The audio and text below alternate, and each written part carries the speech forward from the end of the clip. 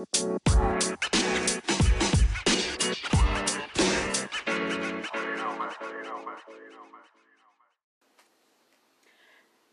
up? It's Sagacious Queen here, and I'm off and chilling, and I'm scrolling on Facebook, and almost every post is about what Ayesha Curry said the other day on the red table with Jada Pinkett.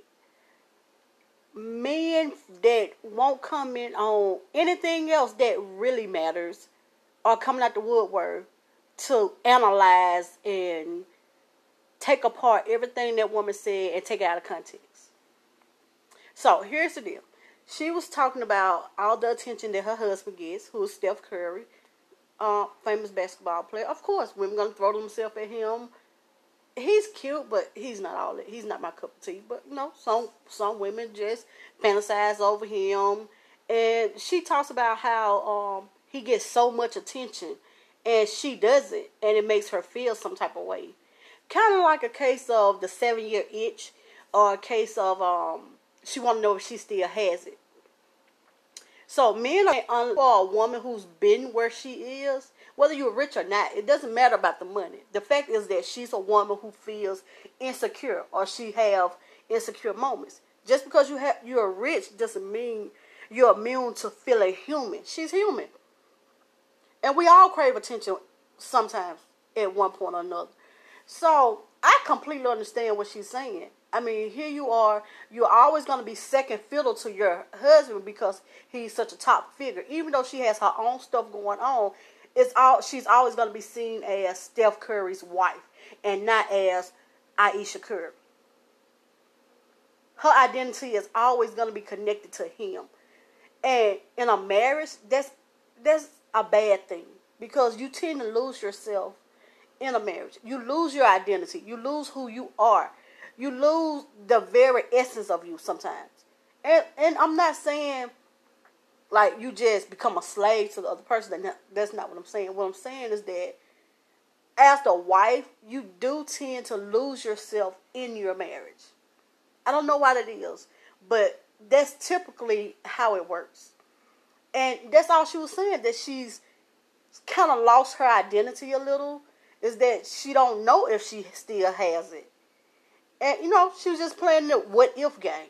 And we've all played the what-if game. But these ashy Negroes on Facebook are running out. I'm talking about, I have people on my page who won't post about their kids, their mom, won't get a job, won't go to school, won't pay child support, won't do anything. But here they go. They got a full page to type up about somebody else's life. I don't understand. I really don't understand. When black people get killed by the police or racial injustices are done all over the world, they are silent. When we need our black men to speak up, they are silent. When we need black men to step up for black women, they are silent. But as soon as we say something that can degrade a nigga or degrade a man or make a man feel inferior, here they come for to try to talk about the woman or try to put her down worse or misconstrue what she says. And half of that is because they're illiterate and don't understand anyway what she's saying or don't know how to comprehend what she's saying. But why is it that men, black men, are so quick to rush to a post about something that they think brings them down? But when we need them to be positive or when we need them to stand up for us, they're nowhere around to be found. It's ridiculous.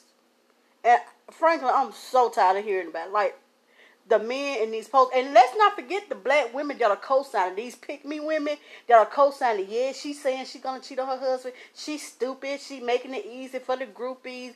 First of all, whether she's rich, poor, fine, ugly, 24, 36, 42, whatever, that ain't gonna keep no man. You can't keep nobody that don't want to be kept. So if it's that easy for somebody to walk in and get her man because of what she said, then that means he didn't want to stay in the first place.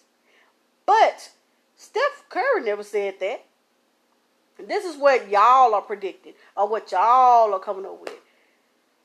I don't understand. I just wish the energy that I'm seeing from black men right now, I just wish we would get it when it matters. When we need our black men support, I wish they would step up like they're doing right now. That's all I wanted to say. Because it was too much to type. So I wanted to do a little short post, short podcast about it. Because if I had typed it, it would have been too long. And, let's be real. Most people lose interest reading a long post after about a minute. So, until next time.